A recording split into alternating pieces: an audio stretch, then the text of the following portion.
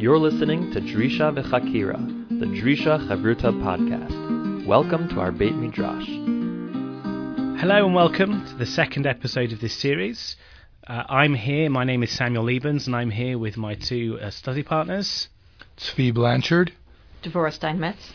Last episode we looked at a text together from Baba Batra about building a gatehouse and whether or not that's a good thing because it might keep people out. And we thought we would move on to a text that talks about a poor person coming to the gate, which seems to be a kind of trope among a number of Talmudic stories about the poor person at the gate. So this is a Gemara this is in the Talmud in Tractate Shabbat, and I'm just going to read the story before we discuss it. So the story goes like this. Rabbi Akiva hayele barta. Amrile kalda'ai, hahu yoma da alya levei gnana, tarik la chivya umita. Rabbi Akiva had a daughter, and a Chaldean astronomer said to him that on the day that she goes up to her chuppah to get married, she will be bitten by a snake will bite her, and she will die. Hava de iga amilta tuva, hahu yoma shakalta lemachbanta, datsta baguda, it rame itev be'ene dechivya. Rabbi Akiva worried about this a great deal. And on that day, the wedding day, she took a comb out of her hair, or a brooch out of her hair, and she placed it in the wall. It happened that it pierced the eye of a snake. Latzafra ki ka shaklala. In the morning, when she got up, Hava kasarech va'ate chivya batra. She dragged the comb out of its, or the brooch out of its hiding place, out of its place in the wall, and a snake came out on the end of it. Amala abua ma'avadt. Amale bafanya ata anya kra abava. Her father said to her, "What did you do?" She responded that yesterday a poor person came calling at the gate. Vahavu turide kule alma besudata, veleke dishma'e. And it was the case that everybody was engaged in the matters of this meal, preparing the meal. Maybe we'll talk about that later, exactly what was going on. And nobody heard the poor person calling at the gate. Ka'emna shakalti liristanai diyahavili yahavte nehale. I got up and I took the portion that had been given to me and I gave it to him. Amarla mitzvah avadet. Nafak Rabbi Akiva v'darash utstakat tatsil mimavet. He responded to her, "You did a good deed, you did a mitzvah." Rabbi Akiva went out and expounded, he taught the lesson that tzedakah, charity, can save a person from death. So, what are our responses to this text? Well, I think it's, it strikes me that this is, really a liminal moment. It's in the evening of her wedding night. It's a sort of interstitial space between her childhood and her adulthood, between her being the daughter of Rabbi Akiva and a married woman, the wife of someone else. And she's the only one who can hear. She's the only one who notices this poor person at the gate. So it's curious, right? That one might think that she's the person most engaged in the goings on and would be the person least likely to notice this poor person at the gate, and yet everybody else is preoccupied. And there's something about this moment or about this person, maybe quite counterintuitively, that enables her to be the only person who is able to hear this poor person at the gate. Is it counterintuitive? I mean, certainly on one reading you'd think, well, it's all about her this day. How strange that she should be the only one attentive to hear. Alternatively, so on that reading, she would be presented as a exceptional young woman because she is attentive in a time when most people wouldn't be, on a day that's supposedly all about her. Plus, she she gives her own portion. I mean, she could have gone looking for food for her without giving her own portion. Alternatively, is the story suggesting that it's because she's in this liminal space that she's attentive? And then it's nothing particularly special about her, but it's something special about this transition that makes her more attentive. Yeah. I guess I was wondering that myself. Is it about this girl who's being presented as so unusual, or is there something about that moment that the text is suggesting to us enables a kind of a sensitivity or awareness of the other that maybe no other moment would allow? So this is taking place before she actually gets married, right? Well, they're preparing the meal, and everybody's busy but her. Then this event occurs. Then she gets married. Then she puts it into the wall, and then in the morning discovers the dead snake. Right. So that's not clear, right? The language used is that everybody was tride besudata, was occupied with the meal. Now, the tirda there could be tirda in the sense of preoccupation because you're so busy, and that would explain why she's the only one who's not busy with it. She's not preparing her own wedding feast. She's hanging out waiting for the wedding to transpire, and everybody else is so busy, and so they can't know, but she's available to hear. Another possibility is that tride, preoccupied, doesn't necessarily mean in terms of being occupied in the sense of working at something, but being preoccupied in the sense that you're occupied in doing something, meaning everybody's eating the meal. That kind of leads to two different readings. Right? According to the first reading, everybody's busy, but she is not busy because she's not preparing the meal, and therefore she can hear. Whereas the second one would suggest they're actually all in the middle of the wedding meal, and she hears that. And there's more. I mean, traditionally, there's more than one wedding meal. Then the nuptials last for there's a sequence of wedding meals, right? So because the reason I raise this is, when is she going to bed and retiring and putting this comb in the wall and then waking up? Is that on her wedding night? She's had the wedding night. She's become, so to speak, this woman. She's had that night is a night of tremendous transition. She wakes up in the morning and pulls out the comb and sees that she's been saved. And then when she's talking about the meal, she's talking about the meal that had happened that night. Bifania, right? I see, yes. Right. Yeah. Yes, presumably the snake is there waiting for her on her wedding day or on her wedding night, because that's what the Chaldeans predict. And what's interesting about the story is that there's no denial of the notion that she might be vulnerable to this predicted fate. Right. The idea of the story is that even though she is vulnerable to this thing that is fated for her, nevertheless her actions save her from that, which is something that we might want to talk about.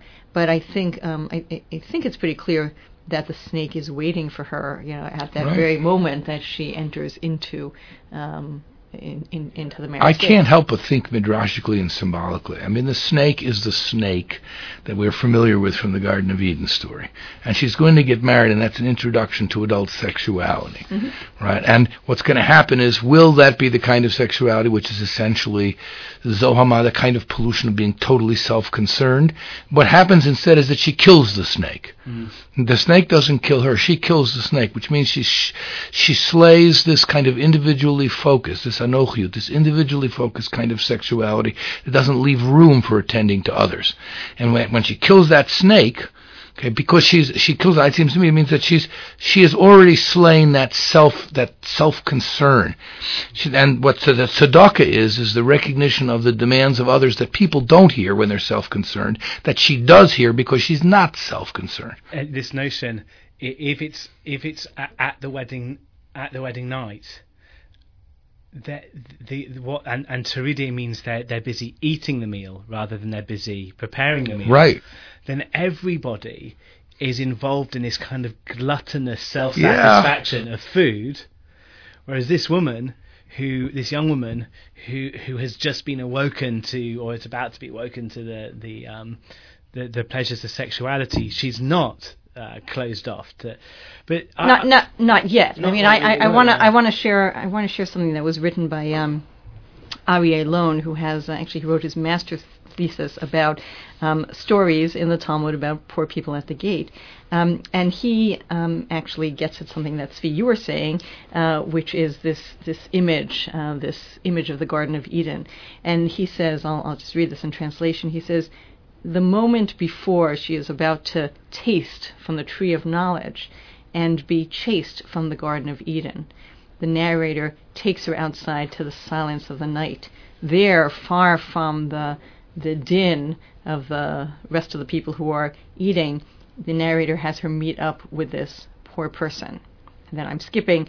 Elon says, by the next day, when she will retell these events to her father, and that is interesting, right? That the story actually only tells us what happens in retrospect. It doesn't tell us while it's happening, right? It tells us what happens through her voice on the next day. So what Elon says is, the next day, she will begin to understand that this was a ritual of departure from the world of childhood. And what he suggests is that, as she is, in this transition from kind of the innocence of childhood to adulthood, she will never be able to do this again, that it is that very moment of childhood that enables her to have this kind of innocent imagination of being able to address anybody's problems. And he ends by saying, and I think this is a very challenging statement, but also very true.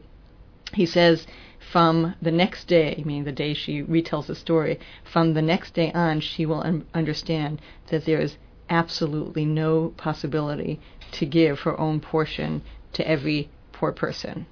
Right? She will quickly find out what everybody has come to understand, which is that the poor person is outside and we are inside. I don't like That's that. a great line. I mean, it's a great line, but I don't like it. Right. And one of the reasons I don't like it is because, as Svi told the story, the snake is dead. Right. This snake is dead. So the question is... There's always a snake. So the question is... how to understand the symbolism of the snake. Right. Is it that, so to speak, every sexual encounter is its own snake? So then there's a snake lurking in every bedroom wall every night, or is this one snake that she slaughtered? And certainly on Svi's reading, and this again comes back to this question: is she an exceptional woman, or is this an exceptional time? On Svi's reading, she killed the snake, right. So she's an exceptional woman. This is something that most people aren't able to do. This is something that everyone else at the meal is just gluttonously feeding themselves, feeding their own desires, and she's sensitive to the needs of another because she's killed the snake. Alternatively, no, she's only killed that snake, and there's a snake waiting for her every night, and she'll never be able to do it again. Right. So let me bring in another story about somebody who kills a snake. This is a story from Tractate Brachot about Hanina ben Dosa.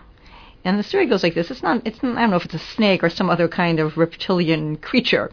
It's called an arud.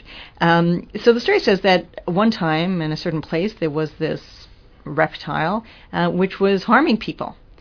So they came and they told Rabbi Hanina ben Dosa. He said to them, "Show me its hole," right, the hole to its lair. They showed him the serpent's hole. He put his heel on the entrance to the hole. The serpent came out, bit him, and what happened was that the serpent died. Right. So Hanina ben Dosa puts the serpent over his shoulder. He brings him into the Beit Midrash, and he says to them, "Look, my sons, it is not the serpent that kills, rather it is sin that kills." At that moment, they said, "Woe to the person who is bitten by the snake, but woe to the snake who meets up with Rabbi Hanina ben Dosa." Right. Now, this, of course, gets to what Svi was talking about before, right? This is the primordial snake, right? Of course, it bites him on his heel, right? Of course, we recognize it right back to the original story in Genesis. Goes right back to what God says to Adam after the sin of eating of the fruit of knowledge, right? Which, as Avi said, this girl is about to do. And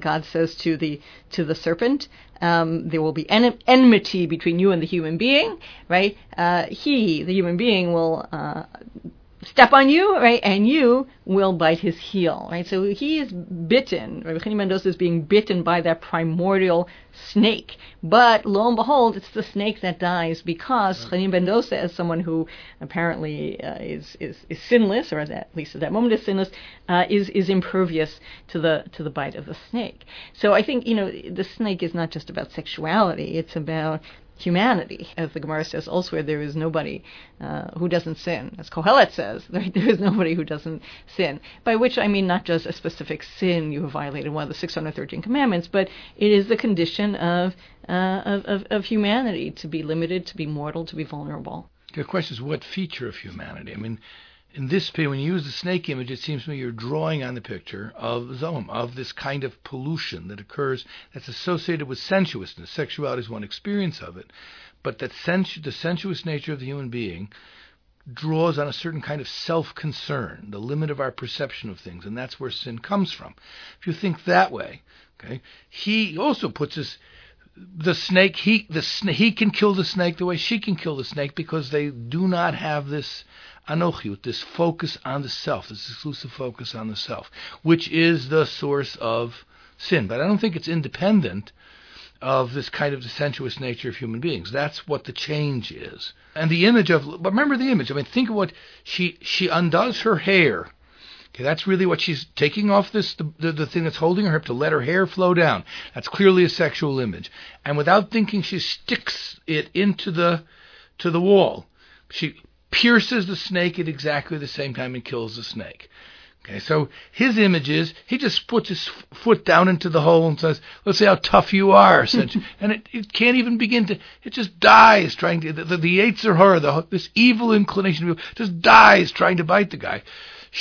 I like her image much better than his.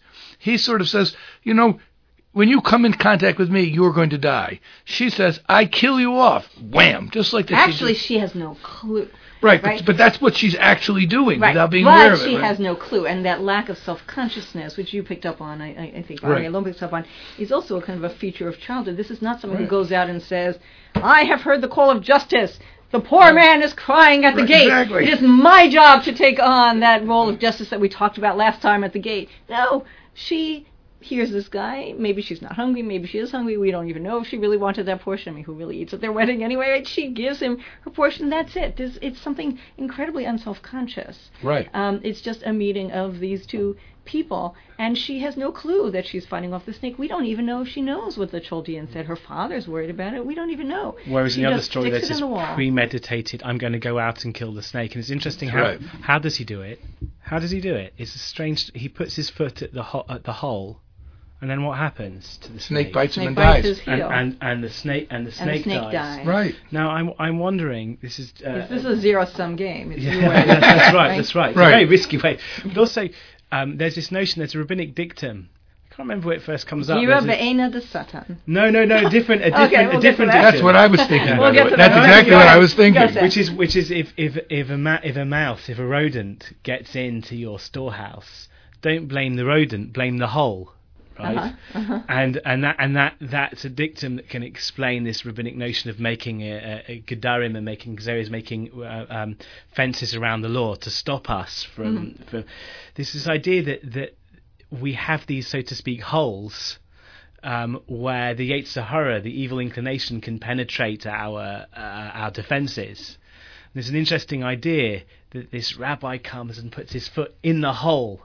And I wonder if there's this notion of somehow I'm at the level of the allegory. I'm wondering there's a notion I'm going to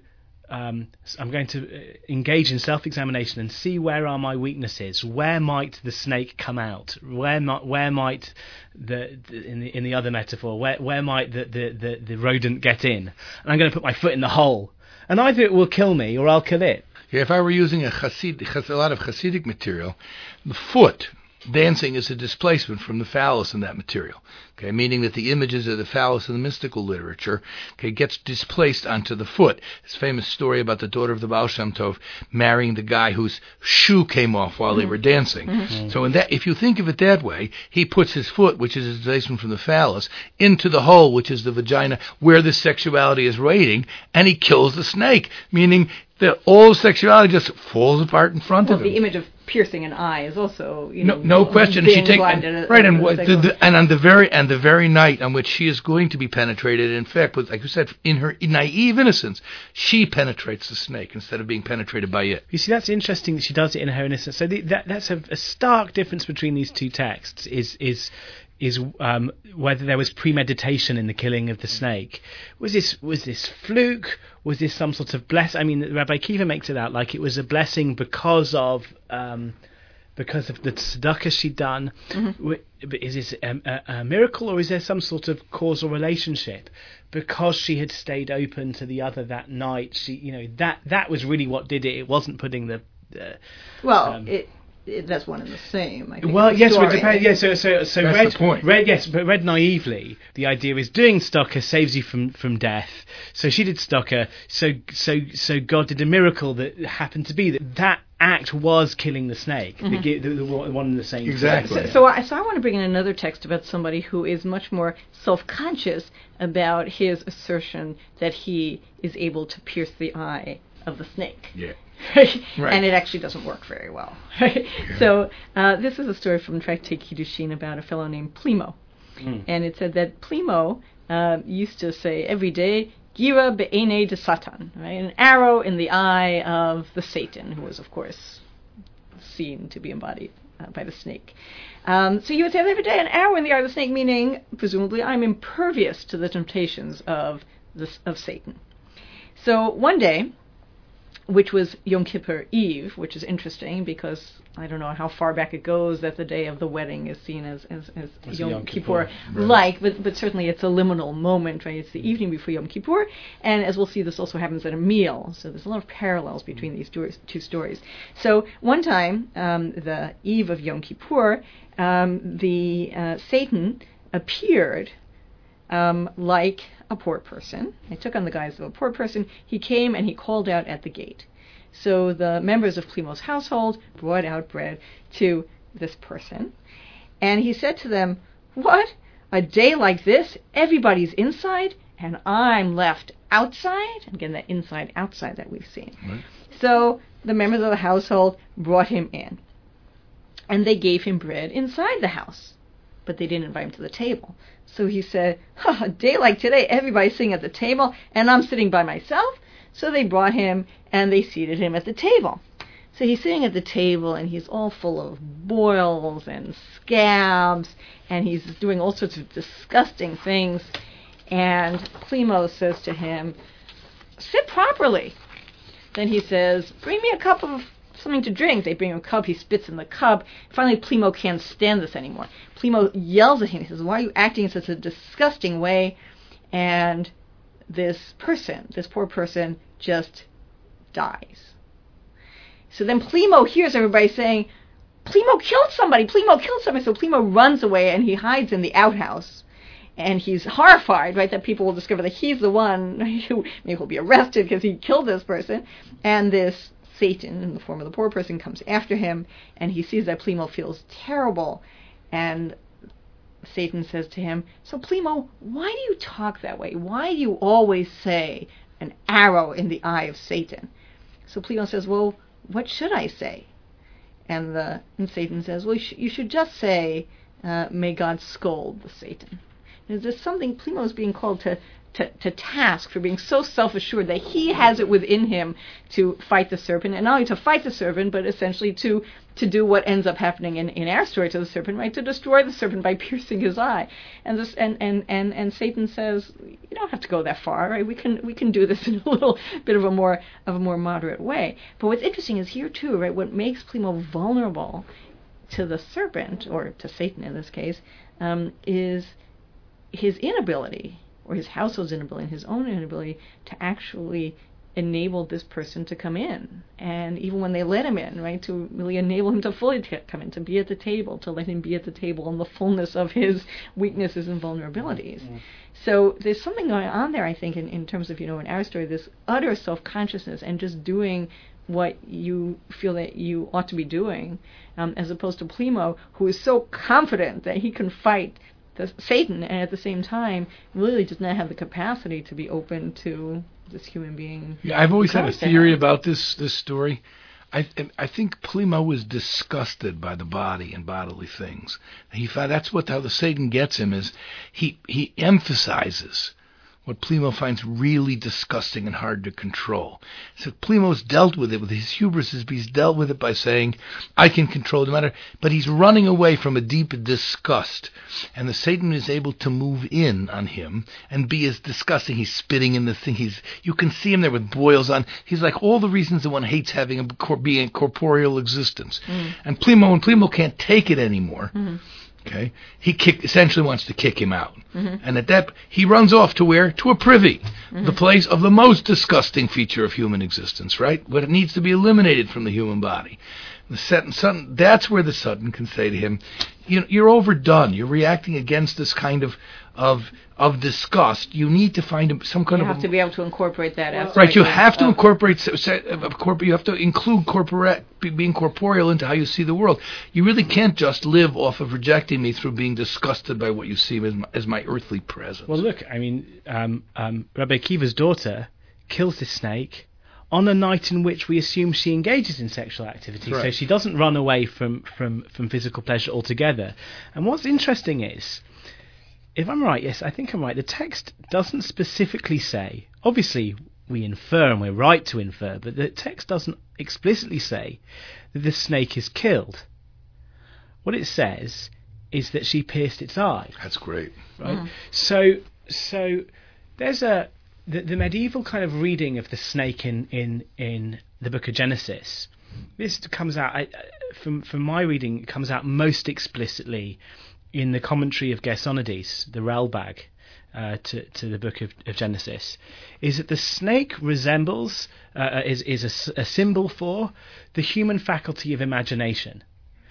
And the idea that the serpent used to be a walking, talking animal with its own legs and arms symbolized that when the human being was created, not only did we have eyes for seeing and a nose for smelling and a mouth for tasting and talking and ears for hearing and skin for touching and feeling, we had another sense organ, don't know what it was, a sense organ for imagining.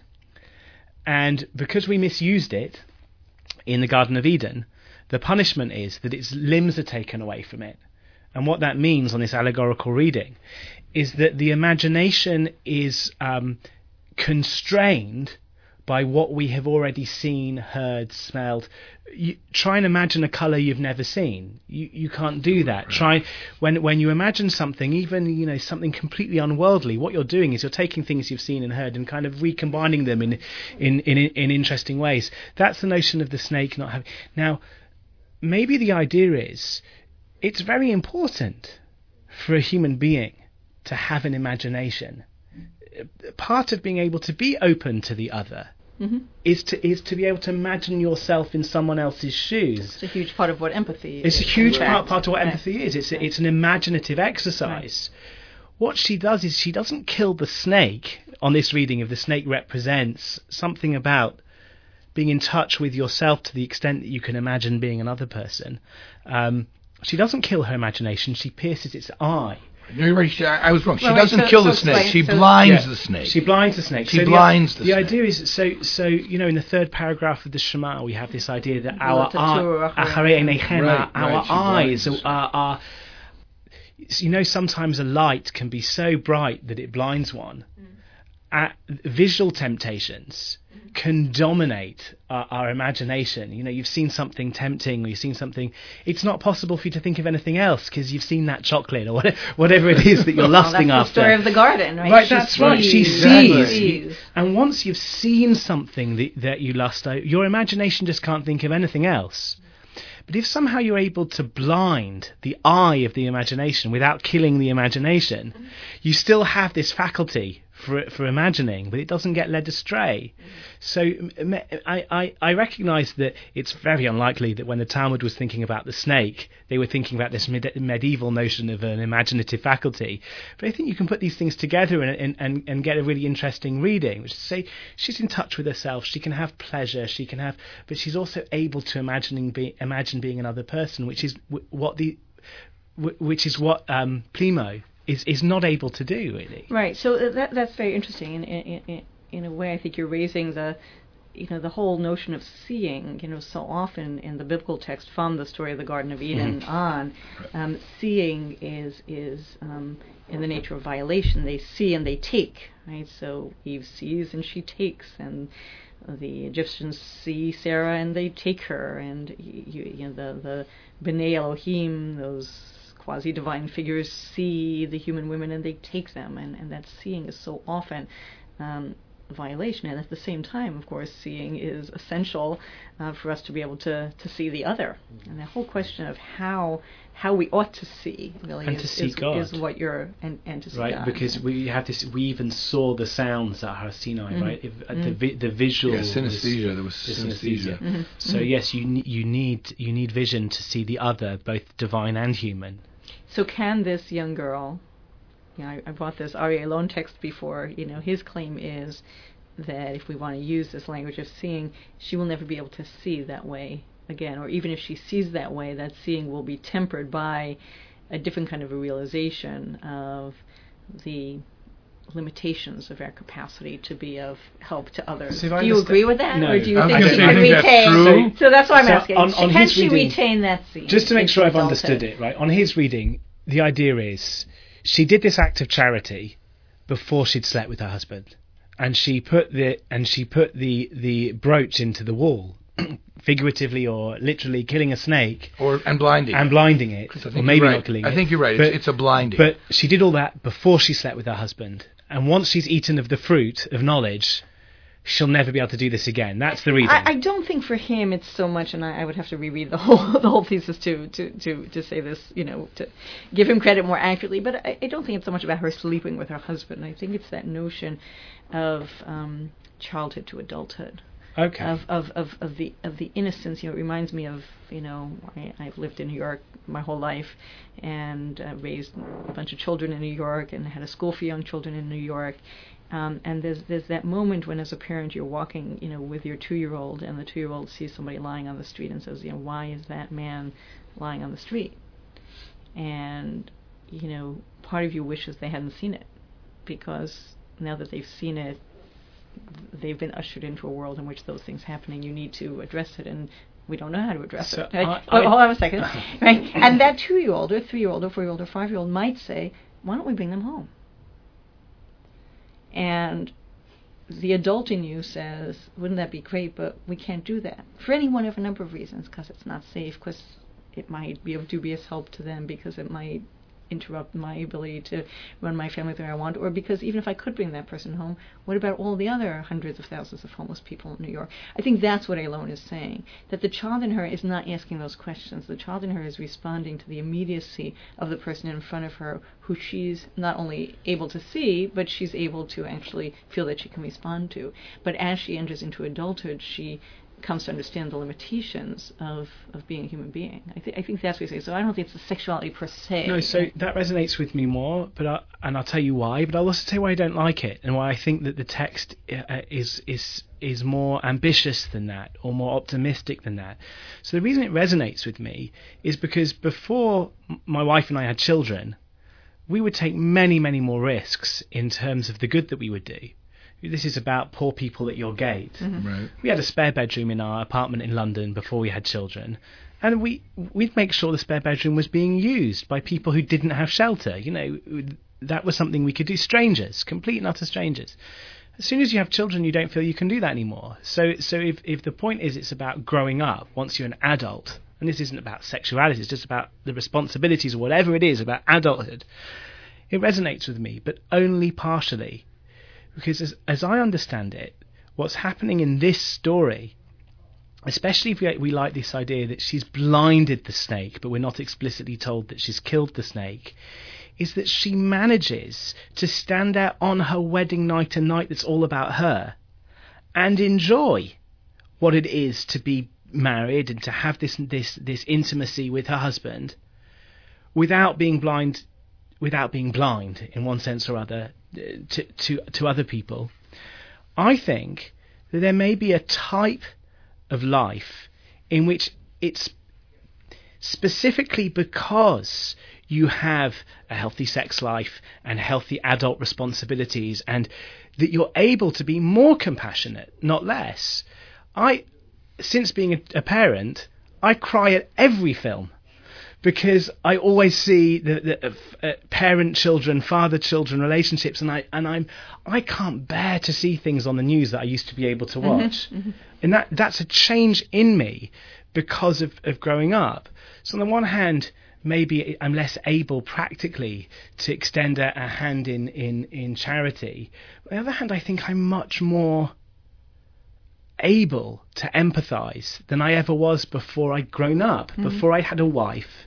And also you come to know God through that. The carnal metaphor of God and humankind, God and Israel, and man and wife, you learn so much. I just don't want to say that the wedding night for her is the end. And I think there are hints in the text that it's not the end, that she's managed. I would like to sanitize the text too, but before I do that, okay, the psychologist in me pushes back. There's a very famous passage in Vayikra Rabbah, in an agadic source that we talked about last, that where a verse in the Psalms is interpreted as David saying, he says, "My father and my mother abandoned me, but God gathered me." So it's interpreted as, did my parents have in mind my coming into the world? No, he turned his head this way, she turned her head that way. After the climax, they turned away from one another. Right, or maybe there's a certain. There is also a sense in which human sexuality tends to focus away from that. So, and that the eyes that are the middlemen of desire in the Shema, who go out seeking to find those things, they're looking for a good deal. It means that people look and they see the way she did at the tree. I don't think we should push it out, especially about this text, which is about wedding nights.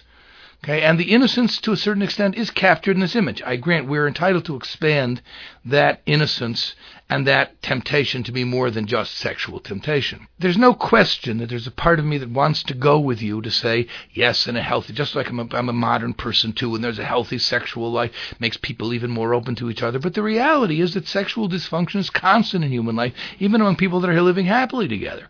And this is not a strange situation. There's a constant strain. It's the part of us we have trouble dealing with. It's a symbol, in many ways, of how the human imagination creates distance between people and creates selfishness. I agree with you that imagination is a feature of this. But when she puts that pierces the eye of and blinds the snake, I think of Oedipus, who tears out his eyes because all human sexuality gets me in the wrong place. I don't know enough to do it right, and how that operates. But I've watched enough. Before me, I watched enough teenage parties, okay, to know that human sexuality is very difficult. That snake is very real. But this is a more optimistic text. I just see this as a more optimistic text, which is to say that here, and we come back to this question: is she a special individual or is this a special time? And on my reading, that she's a special individual. She is somebody who manages to find a balance in which she can keep this imaginative and sensual faculty alive, and yet blind it. And that's to say, have it constrained such that she utilizes her imaginative faculty to do what Plimo can't do, and put herself in somebody else's shoes. Like I say, that's an imaginative achievement, and maybe maybe she's only able to do that because she has struck a balance. I think she's a special person. So are we Plimo or are we Rabbi Akiva's daughter? Thanks for tuning in to this episode of Drisha v'Chakira, the Drisha Chavruta podcast. To download more of our podcasts and shiurim, subscribe to our iTunes channel, or go to www.drisha.org for more online and in-person learning opportunities. Drisha, deep learning, committed lives.